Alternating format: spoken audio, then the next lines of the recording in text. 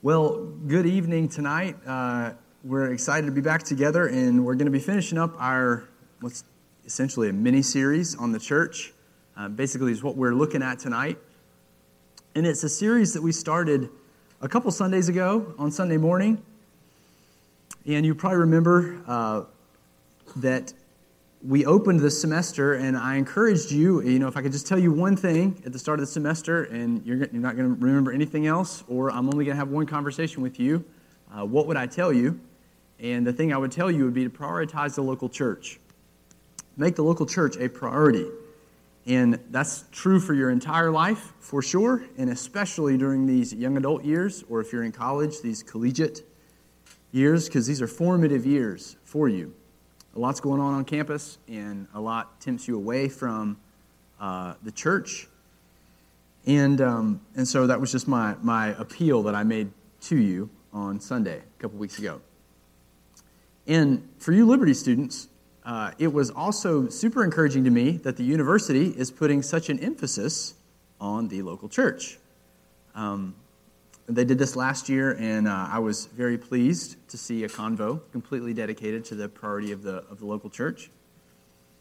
And this past week, they did the same thing, and they were very clear that Liberty's not the church, and they were very clear in how they wanted their students involved in the church from day one of their LU experience. So just curious, how many of you were in that convocation? You know what I'm talking about? Okay, great. I thank the Lord for that emphasis and for that push. But even with that, over the last 2 years, what I've always struggled with, what I continue to struggle with in these convocations, is there's not really any biblical counsel given on how to choose a church. Did you catch that? Those of you who are in there? And when they do happen to give some offhanded advice on how to pick one, the advice is very unhelpful. Okay? Very unhelpful. Let me just highlight one example from this year's convo and then help you think through it, kind of by way of introduction to our sermon tonight, because it's relevant. At one point in the panel discussion, several of the pastors were talking about how there are no perfect churches. And to that I say, amen. They were talking about the need to commit, to stick and stay at a church, to really invest in the relationships, not just bounce out when somebody sins against you, or if it gets a little awkward. Right? And to that I say, amen. You guys know where I'm going. But at one point, and probably for shock value, one of our dear brothers actually gave this advice. He said, you're not going to find a perfect church, so find a bad one and cultivate it. That's a direct quote. You're not going to find a perfect church. True, so find a bad one and cultivate it. Now, if I were to give him the benefit of the doubt, I think he was aiming at shock value, okay? And what he was implying is that you should be part of the solution in a church. You shouldn't just come and go. You shouldn't be looking for this perfect church that's going to meet all your needs necessarily. And I think he's trying to say you should help make a church healthy as you work hard at these relationships. Okay, that's the most charitable interpretation. But my question is that good advice? Yes or no? Okay, no. Some of you are like, I don't know. Some of this kind of sounds right. I don't know. Not sure. Well, let me put it this way. Is it wise for you to find a bad church or even an unhealthy church and seek to make it healthy by your involvement as a college student? No. The answer is no. Should you assume that you're God's solution to change that church? No.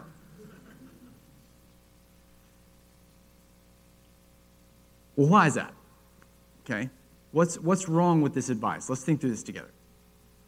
All right, number one, for starters, it's a sermon before the sermon.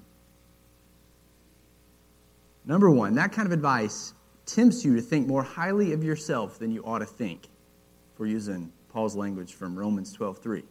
Tempts you to think more highly of yourself than you ought to think. As a young adult, guess what you are? Young. Nothing wrong with that. We all start out that way. You cannot help how old you are. But the hard reality is you're still on the front end of your Christian life. Even if you're on student leadership, you're still on the front end of your Christian life, okay? You're still figuring out what it means to actually walk in Christian maturity. But you might say, don't let anyone look down on your youth. That verse was quoted, by the way, in the panel. And hey, it's a true verse. But do you realize that that statement was given by Paul to his protege Timothy, who was already affirmed as a church leader by a group of elders? And this man was in his late 30s, and he had spent over a decade in intensive mentorship with the Apostle Paul himself.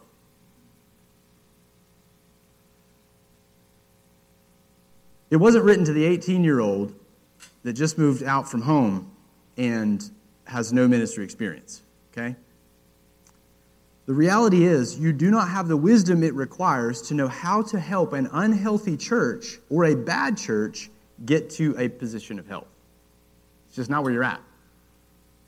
And so that kind of advice tempts you toward pride. It sort of strokes your ego like, yeah, I am going to be God's gift to change. And you're already prone to that because you're young, and I get it. I'm still prone to that, and I'm middle-aged. But you're prone to thinking more highly of yourself, that you're the answer to an unhealthy church. Or at least that kind of advice tempts you toward that.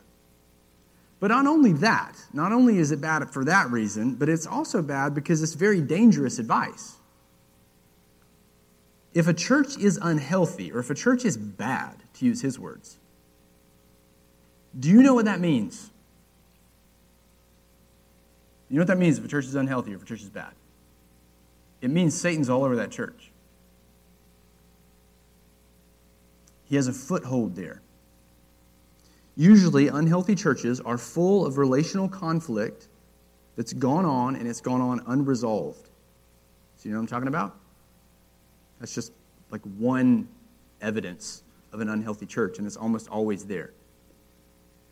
And if that's happening, conflict that's gone unresolved, according to Paul in Ephesians 4:27, Satan has an opportunity. He has a foothold in that church. He's deceived a lot of folks, likely even at the leadership level. And with you being on the immature side, it means he's a lot smarter than you are. And Satan is incredibly cunning, and he can even deceive the wisest among us.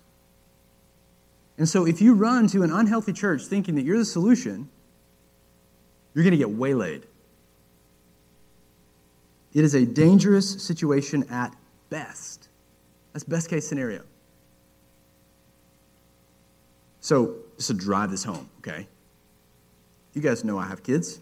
I have a 6-year-old son, and his name is Colin, if you don't know. Colin's a sweet boy. We like to think he's advanced for his age, as every parent does. But imagine if, up the street, there were a group of teenage boys, and when we drove past these guys, they looked like a rough crowd, right? One of them got a cigarette hanging in his mouth, you know. They're kind of like hitting each other. We drive by, windows are down, they're cursing at each other. We're thinking, okay, rough dudes. Now, imagine if I said, hey, Colin, you know what? These dudes are pretty bad. I think they need your influence. Here's what you should do. I know that they are a lot older than you and that they're probably involved in a lot of stuff you don't even understand.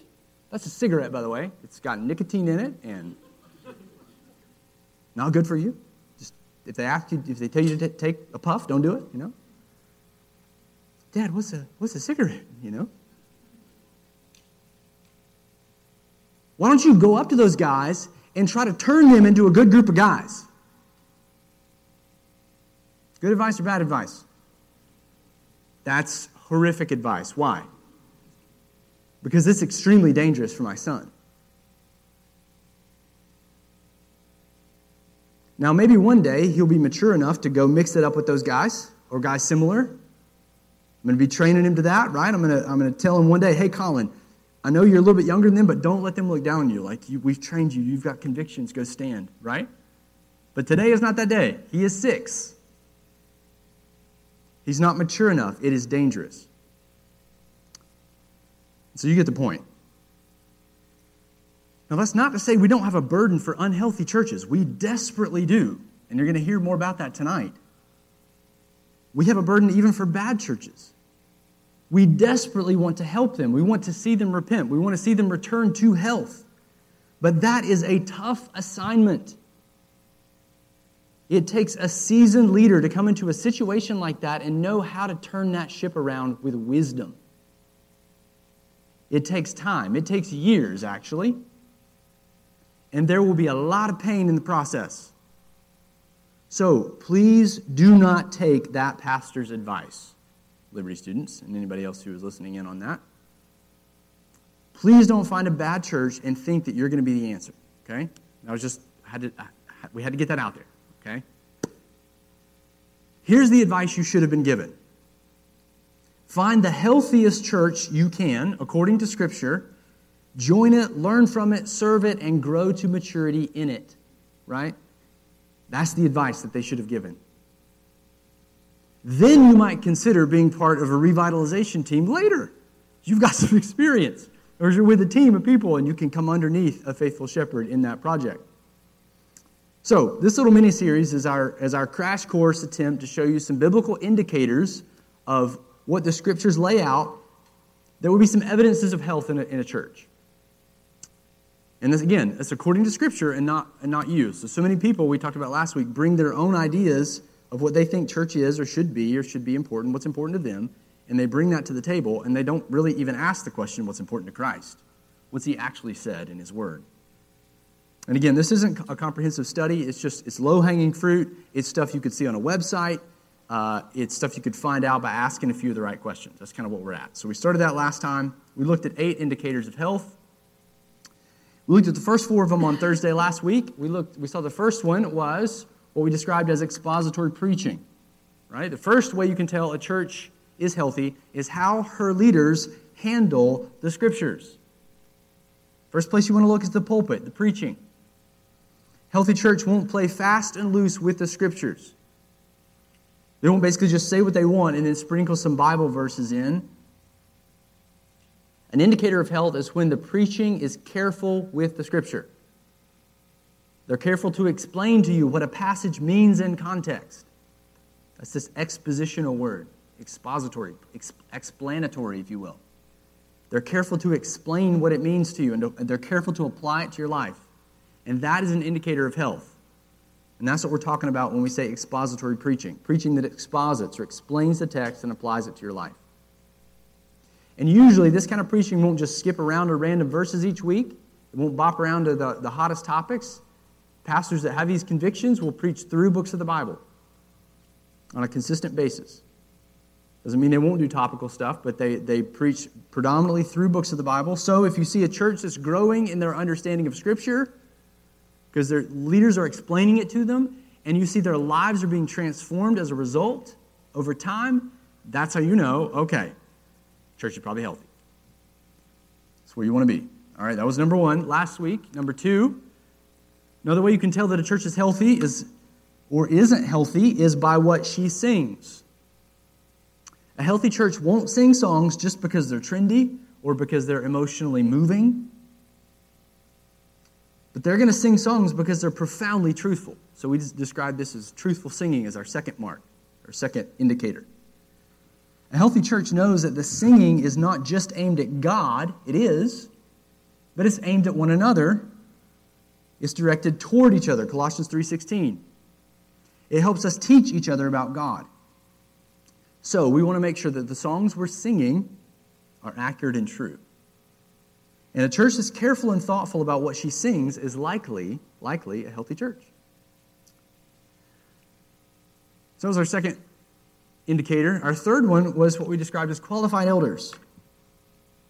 Another place that you want to look when you're trying to gauge the health of a congregation is in its leadership. And specifically, you're looking for elders who are qualified. And again, if you're new, elder is just another term for pastor, leader of a church. And we saw last time that a healthy church are going to have multiple elders, not just one guy at the top who's making all the decisions and running the show. They're going to have multiple elders.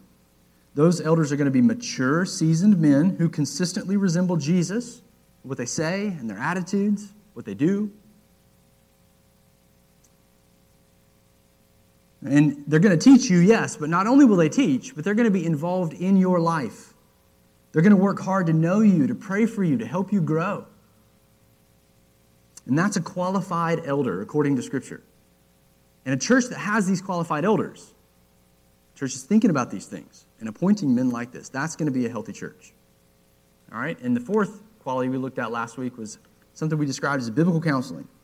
We wrapped up last time by looking at a fourth evidence of health, which has to do with how a church helps people who are enslaved in sin. Galatians 6:1. How does the church help people who are enslaved in sin? You want to be looking at that. A healthy church will move toward people who are struggling. Okay? They'll move toward people. They'll take responsibility for struggling people. They won't outsource them. They'll take responsibility for struggling people, and they're going to seek to counsel them with God's word alone. We described this as biblical counseling. That means a healthy church is going to reject any worldly wisdom that tries to help people overcome sin apart from Scripture. They won't mix or integrate secular psychological assessments with biblical truth. And so a healthy church is going to be a church that depends on the Spirit to work through His Word to transform His people, just like Jesus said would happen in John 8. You will know the truth, and the truth will what? Set you free. Free from sin. All right, now take a deep breath because that was all review. Okay? We're going to switch gears here and finish up the list tonight. We're going to pick it back up with number 5. And we can say this: a healthy church will have some form of committed church membership. All right, a healthy church is going to have some form of committed membership. Now, as soon as I say that, I need to define what I mean by this description here. Lots of organizations have memberships, don't they? The YMCA has membership, right? Go swim. Even unhealthy churches can have church membership. So how is this an indicator of health? Well, notice my language in the title. It didn't just say church membership, but it said committed membership. A mark of a healthy church is not just membership, but a membership that has commitment attached to it. What do I mean by that? Well, to be a mark of health, church membership or joining a particular church must be viewed as an act of commitment. Make sense? It must be viewed as an act of commitment. Or if we use the language of Acts 2, it's an outworking of our devotion to each other. It's the fruit of love. It's a way of saying that out of all the churches in this area, I'm choosing this one to commit to it. I'm choosing these leaders to submit to.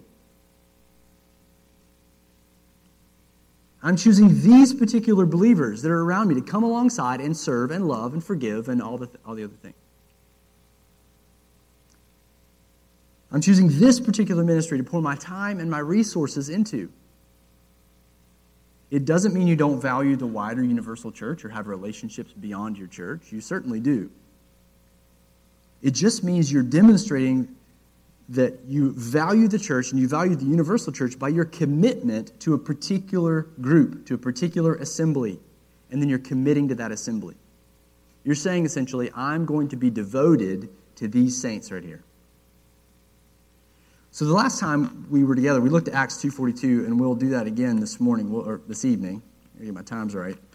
We're going to start out in Acts 2:42. I think I had this up for you on the screen as well. And if you remember the context of this passage, the context here, we're given a description of the very first church. These are the first converts, really, in mass. The first converts here to Christ that have come from the apostolic preaching. Very first church.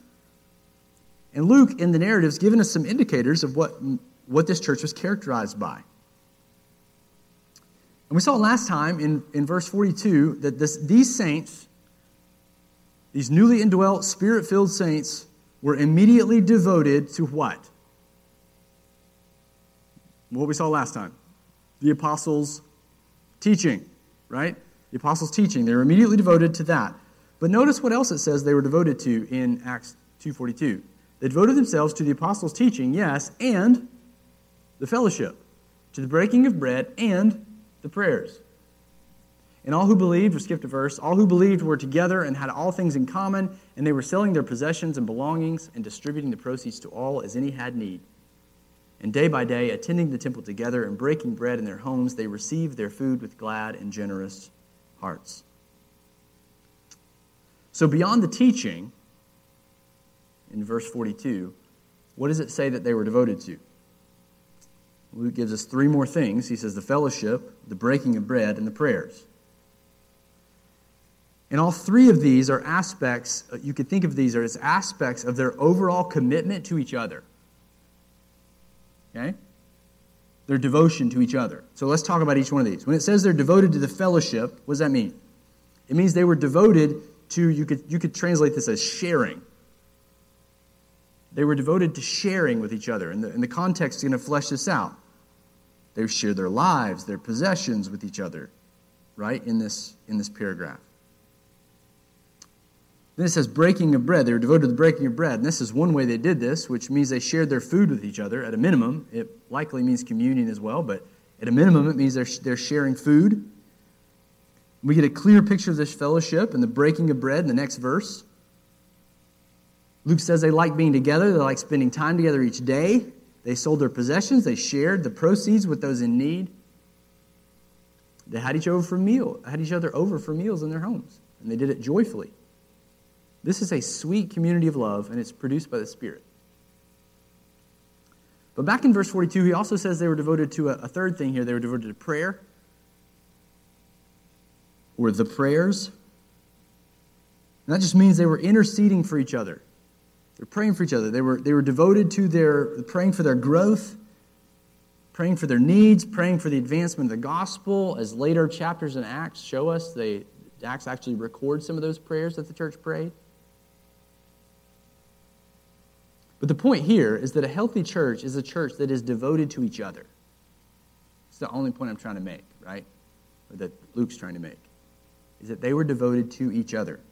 They look around and they say, I'm committed to this group. These 5,000, 3,000 of us that joined, 5,000 later, you're just like, we're committed. It's a new thing. We're the church in Jerusalem, and we're committed to each other. And over in Romans 12, Paul really spells out what this commitment, this devotion looks like in real time. So you can go ahead and turn over to Romans 12.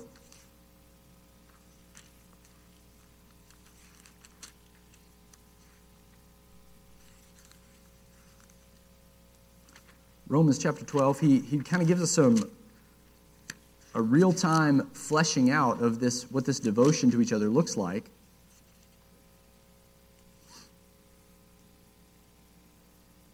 And he starts by saying we should serve each other. We should use our gifts to serve each other. It's what he starts this out in verse 3. He says, by the grace given to me, I say to everyone among you not to think of himself more highly than he ought to think. There's what we alluded to earlier. But to think with sober judgment, each according to the measure of faith that God has assigned. For as in one body we have many members, and the members do not all have the same function, so we, though many, are one body in Christ, and individually members of one another. Having gifts that differ according to the grace given to us, let us use them. So he's essentially saying, let us serve each other. If prophecy, in proportion to our faith. If service, in our serving. The one who teaches in his teaching. The one who exhorts in his exhortation. The one who contributes in generosity. The one who leads with zeal. The one who does acts of mercy with cheerfulness. What's his point? His point is we should be using our gifts to serve each other in the body. That's one of the expressions of this devotion. That means that members of a healthy church will be willing to set aside their own preferences and desires to serve the needs of those around them in the body. They're going to jump at the opportunity to meet needs. Why? Because they recognize the privilege of being graced with gifts to build up the body. A healthy church is going to see this. They're going to be devoted to serving. Okay? Paul also says that we should be devoted to loving each other, or that this devotion will spill out in love. In verse 9, he says, let love be genuine, abhor what is evil, hold fast to what is good, love one another with brotherly affection. In a healthy church, people won't be two-faced. Their love's going to be genuine. Okay? They're not going to tell you what you just want to hear because it flatters you and it makes you feel nice about yourself. That's not being genuine in love. That means they're going to speak graciously, truthfully, and sincerely to you. And this kind of love is going to be warm. It's going to be a kind of a family type love, or as Paul says here, a brotherly affection. But the point is just, if we're committed to each other, we're going to love each other. He also says we should honor each other. Look at the last part of that verse, verse 10. Outdo one another in showing honor. I think I have the wrong verse up there. It's just still in verse 10. He says we should honor each other and outdo one another in honoring each other. This means that a healthy church member will not be demeaning or rude to another church member. But they're going to strive to magnify the strengths of those around them. They're going to speak well of them to others. They're honoring their fellow church member. That's what a healthy church does. He also tells us to meet needs and to be hospitable to each other. So we could just say to provide for each other. Verse 13 says, contribute to the needs of the saints and seek to show hospitality. This means a healthy church is going to have open homes. They're going to have open lives where people know each other, where people are known, where needs and burdens come out. It's not all happening on Sunday, in other words. It's happening in the homes and in the lives of those as they're opening themselves up and they're providing for one another. And finally, he tells us in this, just right here in Romans 12, that we need to be reconciling. We need to live in harmony with each other. Verse 16, he says, live in harmony with one another and don't be haughty, but associate with the lowly. Never be wise in your own sight. He's saying, be humble, live in harmony. And you think harmony, that sounds so nice, right? Like, harmony. But it's tough. Hard to achieve, right? Healthy church members understand that harmony comes as we humble ourselves, as we seek forgiveness when we wrong other people, as we extend the forgiveness of Christ to other church members who have wronged us. And see, a healthy church is not void of sin. Okay? A healthy church it's not void of sin. It just pursues the harmony that comes from reconciling after we've sinned. Okay? So again, I just want to root what this committed membership looks like in real time in Romans 12 for you. And an indicator of health is when a church has an emphasis on this kind of commitment to each other, right? This kind of commitment in membership. So just listen, if you go into a church and they cater to you, right? They treat you like a customer. They don't ever ask you to commit to anything. They don't want to ask too much of you, right? Like they don't want to lose you. They flatter you. That's not a good sign. If you can go into a church and float and sort of drift in and out with very little to no commitment, if nobody's like, hey, why don't you come to the membership class? Like, what's going on? If that never happens, then there's a problem. The culture of a healthy church should be one of commitment, one of what we like to call vibrant body life, where the members really do love each other and they really do take responsibility for each other's growth in Christ. And this is coming from the fact that Christ is radically committed to us. We can't out-commit ourselves, right? We can't out-commit Christ. He is so committed to us. And he says, I want you to mimic me. I want you to pay that forward. And it's hard at times, yeah, but this is what he's called us to, and this is an evidence of a healthy church. So when you visit a church, take note of its membership process, right? Ask about it. Do the people there seem to value the membership? Do they encourage you to commit to each other? Why or why not? Do leaders take responsibility to shepherd your souls and a commitment to you? Do the congregation, do the members seem committed to each other in love? These are good questions to be asking yourself as you come out of a church service. Because this kind of committed membership is an evidence of health in a local church. All right? So that was number 5. Okay, well, moving on. This one's not as fun to talk about, but it's really, really good indicator of health, and that's church discipline. Church discipline. You might be thinking, man, I don't know Clay, but now I know he's crazy, right? Talking about church discipline as a mark of health, an indicator of health. You might hear that and you might think, this sounds harsh or cruel, or you might have been a part of a church that really abused this process. And it might sound puritanical to you, it might sound legalistic at some level. And it certainly can be if it's abused. But it surprises people when they hear that Christ actually commanded the church to deal with people who refuse to repent of their sin. That's a command from Christ. We don't have an option. If we're saying we believe the Scriptures, then we must at some level practice church discipline. Turn over to Matthew 18. I want you to see this, because this is often not talked about. And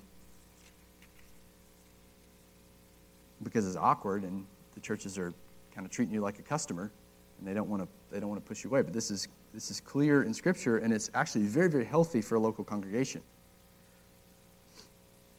Matthew 18, I have it on the screen here as well, starting in verse 15. The Lord says, if your brother sins against you, you go and tell him his fault between you and him alone. If he listens to you, you've gained your brother. That's the goal, right? But if he does not listen, take 1 or 2 others along with you, that every charge may be established by the evidence of 2 or 3 witnesses. So that's the second step. If he doesn't listen to you, take 2 or 3 more. Verse 17, if he refuses to listen to them, the smaller circle, tell it to the church. And if he refuses to listen even to the church, let him be to you as a Gentile and a tax collector. What's he saying? He's saying to somebody's sinning, you go to them, you keep the circle tight, you go to them, you talk to them about their sin.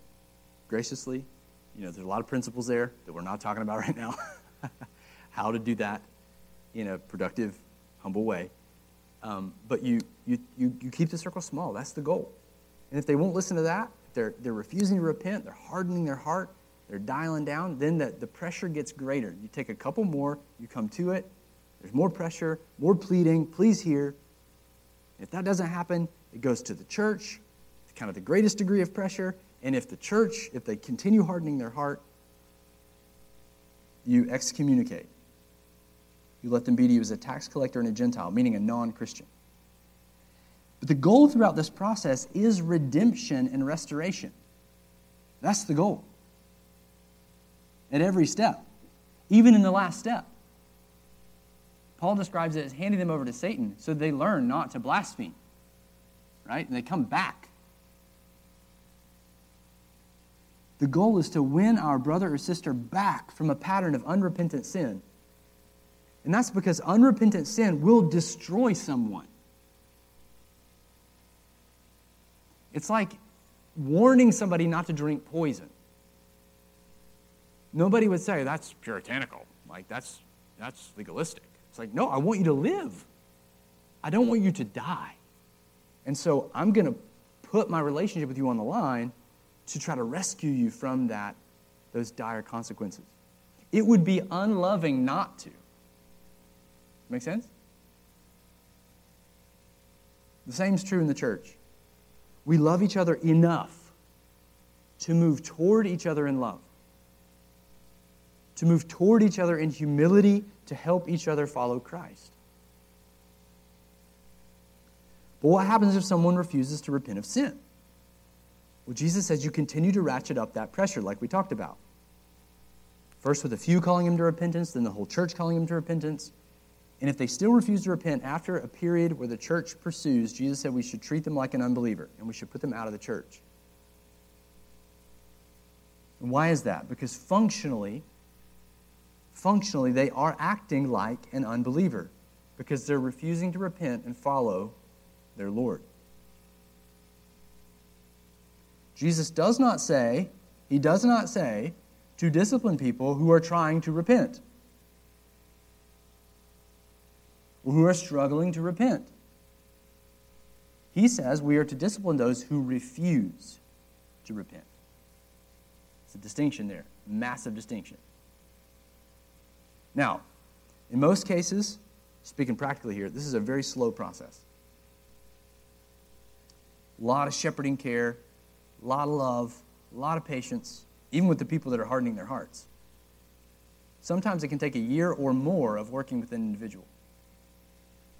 Just to give you an idea, we worked with an individual one time who got sent to us from a sister church with the recommendation, because he was originally a member here, with the recommendation that we discipline him out of the church. And we worked with that guy for over a year. Over a year. We had to discipline him out, but that just gives you an idea of the patience that I think a healthy church moves, the slowness to move in this process.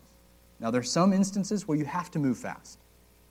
You see that in Scripture as well. And again, this is not a whole teaching on church discipline alone, so I got to be brief in my comments, okay? But there are certain circumstances where you move quickly.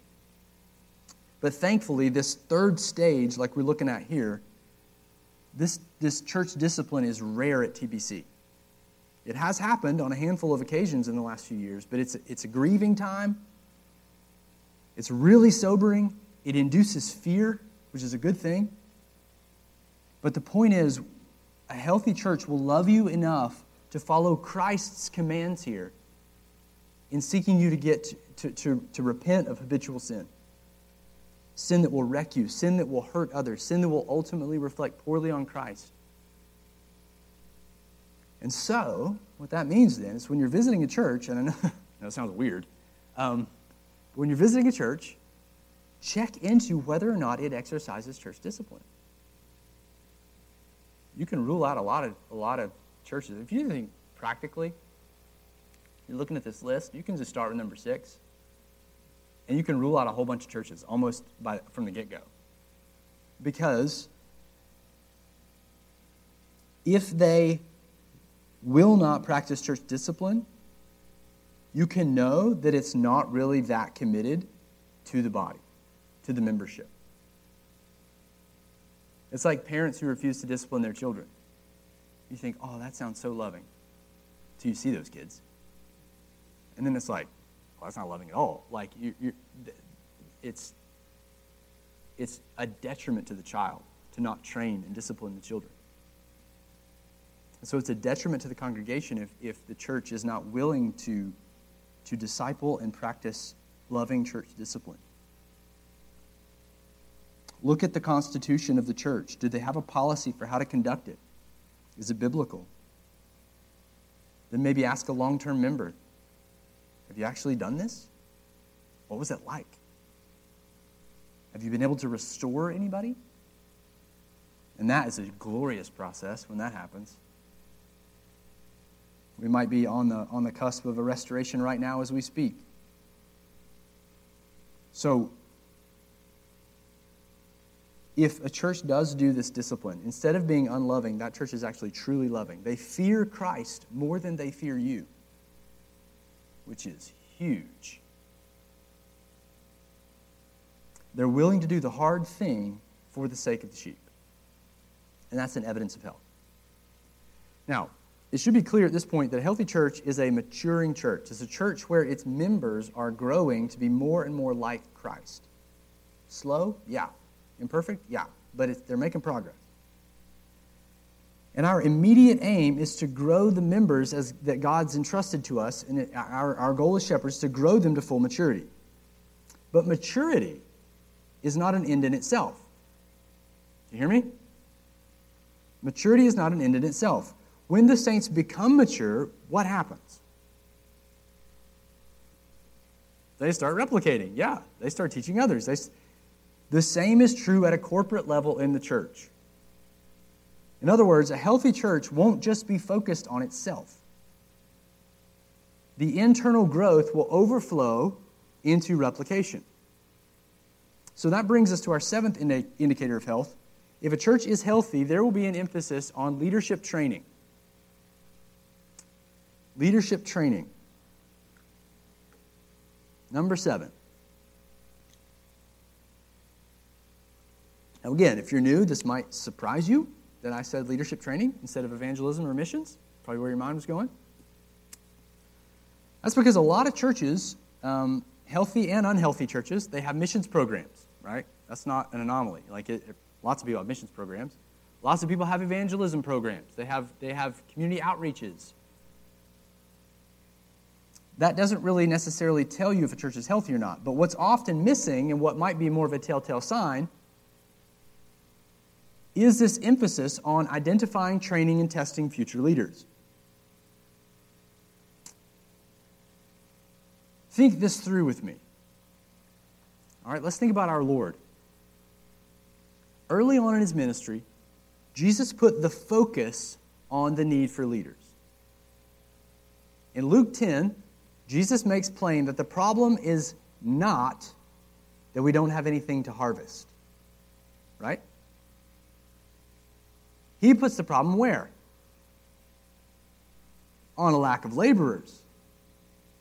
He said in Luke 10:2, "The harvest is plentiful, but the laborers are few. Therefore pray earnestly to the Lord of the harvest to send out laborers into his harvest."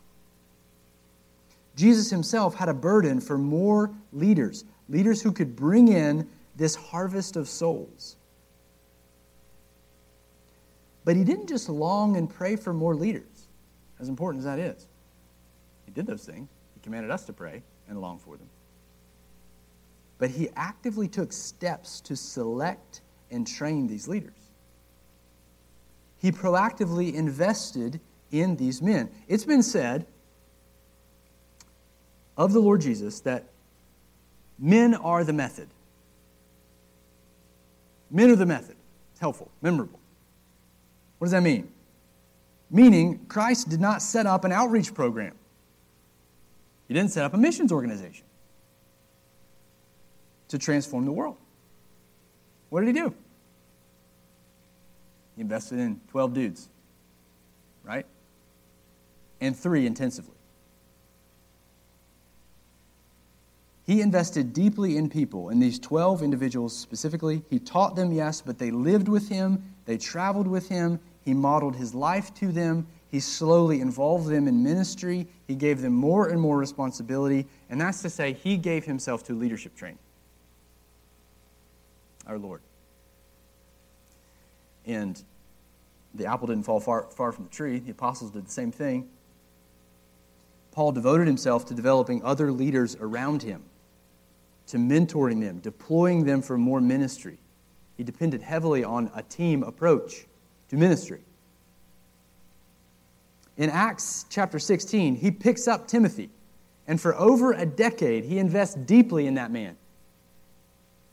And at the end of Paul's life, he charged Timothy to continue the process of leadership training in the church. In 2 Timothy 2:2. He said, "And what you have heard from me in the presence of many witnesses, entrust to faithful men who will be able to teach others also."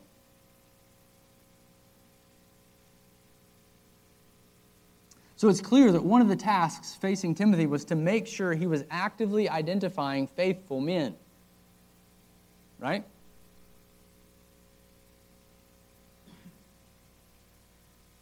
And one of his tasks is not just to identify these men, but entrust to them what Paul had taught him. And the goal is so that they would disseminate that teaching to others, so that they would continue passing it on to others. And that means then that a healthy church is going to recognize it's their responsibility to identify and train future leaders. It's not the responsibility of an outside institution.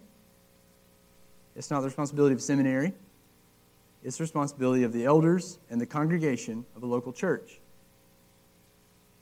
to find faithful men God's raising up, identify those men, invest in those men. So when you go into a church, look around to see if it's happening in that church.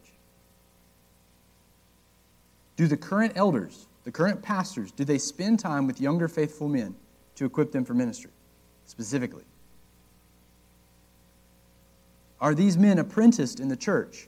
Are they vetted by the congregation? If a church is healthy, a telltale sign is that the Lord begins to raise up a surplus of leaders because He intends to send those laborers out into His harvest. Now, one practical way we do that here at TBC is beyond just identifying and then personally apprenticing these men, like as the elders, as pastors, bring these guys alongside. We've also partnered with the Expositor Seminary. It is an institution. It's right here in our church. And now, I'm not saying that every church has to or even needs to have a seminary.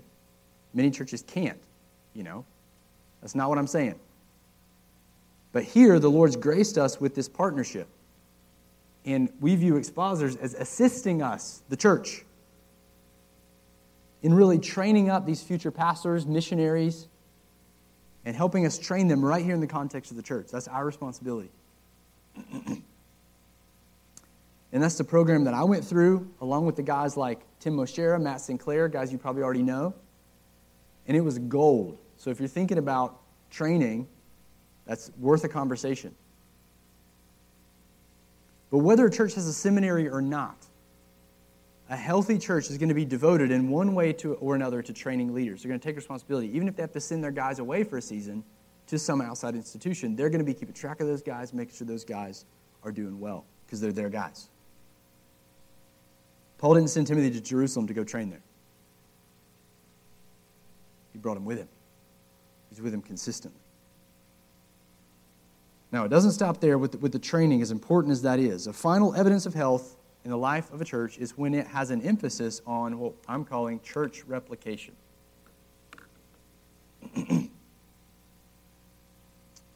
Church replication. Again, I'm trying to choose my language carefully here, and I know this is not like, we don't say this all the time, like church replication, like a buzzword. It's kind of hard to say, actually. My point here is that an indicator of a healthy church is not just a missions generically, whatever that might mean. Healthy and unhealthy churches, like I said, will have missions programs, and it might mean very different things. But when a church is focused strategically on replicating other healthy churches, that's the idea here. When that's its explicit goal, is we want to see other healthy churches replicate, that's likely an indicator of health. And in a church, this passion for replication might look like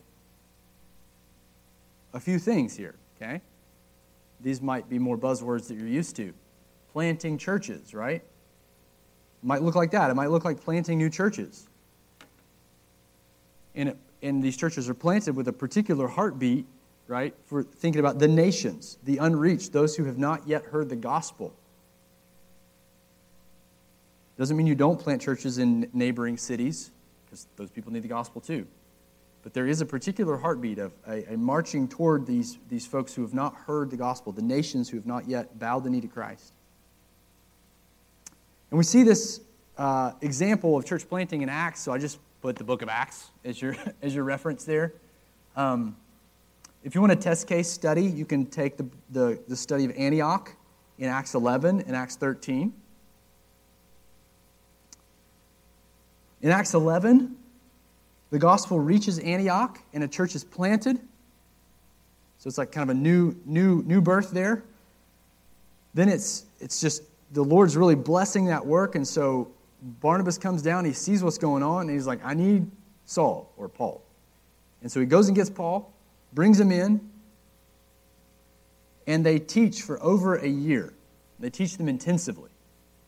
And they're so radical that that's the first place that anybody ever started calling people Christians, was in Antioch. That's what Luke tells us. Meaning, they took on the name little Christs. Like they're so Christ-like. That's how they became known as Christians. And the next time we see this church mentioned, so that's Acts 11. Next time we see this church mentioned is in Acts 13. And the next time we see it, it's full of a surplus of teachers, of leaders. So it's like it's following the progression. It went plant, strengthening by Paul. They start growing to maturity, and then all of a sudden, the next time you see them in Acts 13, they got a bunch of leaders. There's a surplus of teachers. And out of this surplus, then, the Lord sends Paul and Barnabas to go plant more churches in the empire. In chapters 13 and 14, they go to city after city. They preach the gospel. They make a bunch of people mad, but there are some converts. The people that are really mad are trying to kill them. They make converts. They gather those converts into local churches, and then they establish elders. They appoint elders in those churches, leaders. And that church planting ministry continues throughout Acts as a model for the churches to follow today. So that means a healthy church will be focused on this same kind of church planting replication. Healthy churches will be willing not just to send a leader, but also to sacrifice its resources and even some of its own members to relocate to this needed area.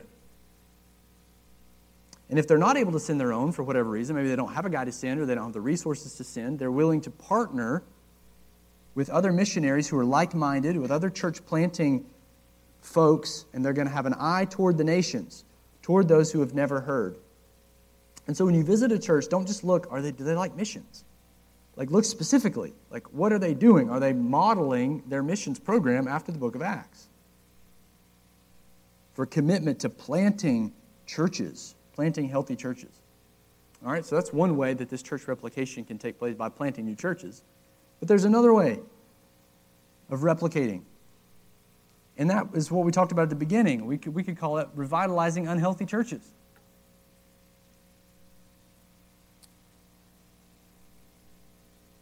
Another way that church replication happens is when you kind of put the car in reverse and you go back and you take an unhealthy church and you start revitalizing it toward health. And we see actually several examples of this in the New Testament in terms of the need for this.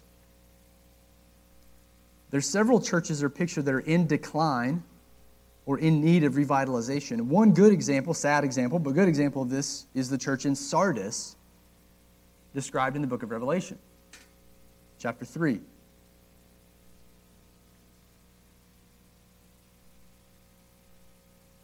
It would be wild for the Lord to give us an assessment of our church. I often think about that when I come in on Sunday. And I think, like, the Lord of the church is walking around our ministries.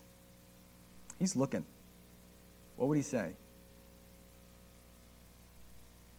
And the Lord assesses his church, this church in Sardis, with a chilling statement. He says, you have the reputation of being alive, but you are dead.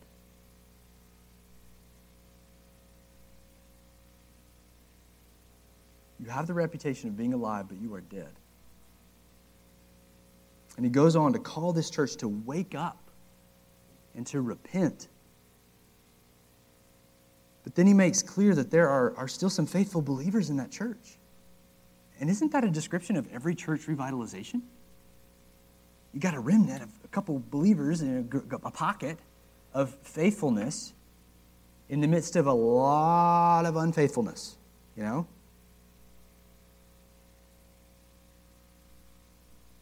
But the point being is that there's examples of this need in the Scriptures. You won't have to look very far. There's a need of reviving or of coming back to life, is using Jesus' own metaphor here. You have an appearance of being alive, but you're dead. And in a town like ours, where unhealthy churches abound, there are a lot of opportunities for this revitalizing work. Now, churches may not be open to the revitalizing work. They might be thinking they're alive, but they're actually dead, right? But still, there's an opportunity there. And like we said at the beginning of this message, it is hard work. It takes time. It takes much patience. It often involves a lot of heartache, but it is a worthy mission. and part of this passion to see churches reproduce. If an unhealthy church can be nursed back to health, think about the implications of that. She can become another vibrant testimony to the wisdom of God in her community, and she herself can become a replicator, an agent of change, even to other churches. That means then that a church may also have an equal burden to see this revitalization ministry taking place. And it might send out some of its men, perhaps even teams of its men, to do this necessary work. And that, too, is a sign of health in a congregation, when there's a burden for that in the midst of a congregation. All right, so I think that's enough. There's a lot more we can talk about. We're going to call it. As we walk away from this, I don't want you to think that these are the only biblical marks of a healthy church, okay? Again, I'm just giving you the low-hanging fruit, stuff you can look at on a website, stuff you can walk in and kind of like look around and see, stuff you can talk to your friends about. It's pretty easy. There's a lot of biblical underpinnings to all this that we didn't even get to. We didn't even talk about other things that have been central to the church since its inception, like the ordinances, baptism and the Lord's Supper. We didn't even talk about that. But even though this isn't exhaustive, I think these evidences are a very good start. They're very good indicators of health, kind of like a good pulse to know a church is alive. And they're going to help you look for the right kinds of things, ask the right kinds of questions when you're looking for a church so that you can make a biblically informed decision, so you can help your friends make a biblically informed decision. That's a decision that's rooted in Scripture first and not just their preferences, right? And so, the takeaway for tonight, my concluding encouragement to you is find a church, any church that's growing in health, and commit yourself to it. Don't find a bad one and try to turn it around.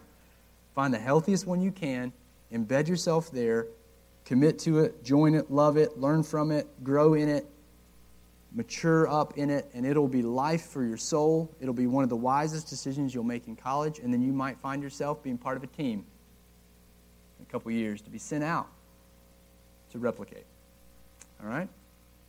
Let's pray. Father, we are just so thankful every time we open your word for the clarity, for how well you shepherd us. And I pray that I just look around, and most of these folks are our people. This is review for them. And I pray that you just continue to deepen their convictions, help them to sharpen their convictions in these areas so that they can humbly and yet winsomely talk to their friends about these things.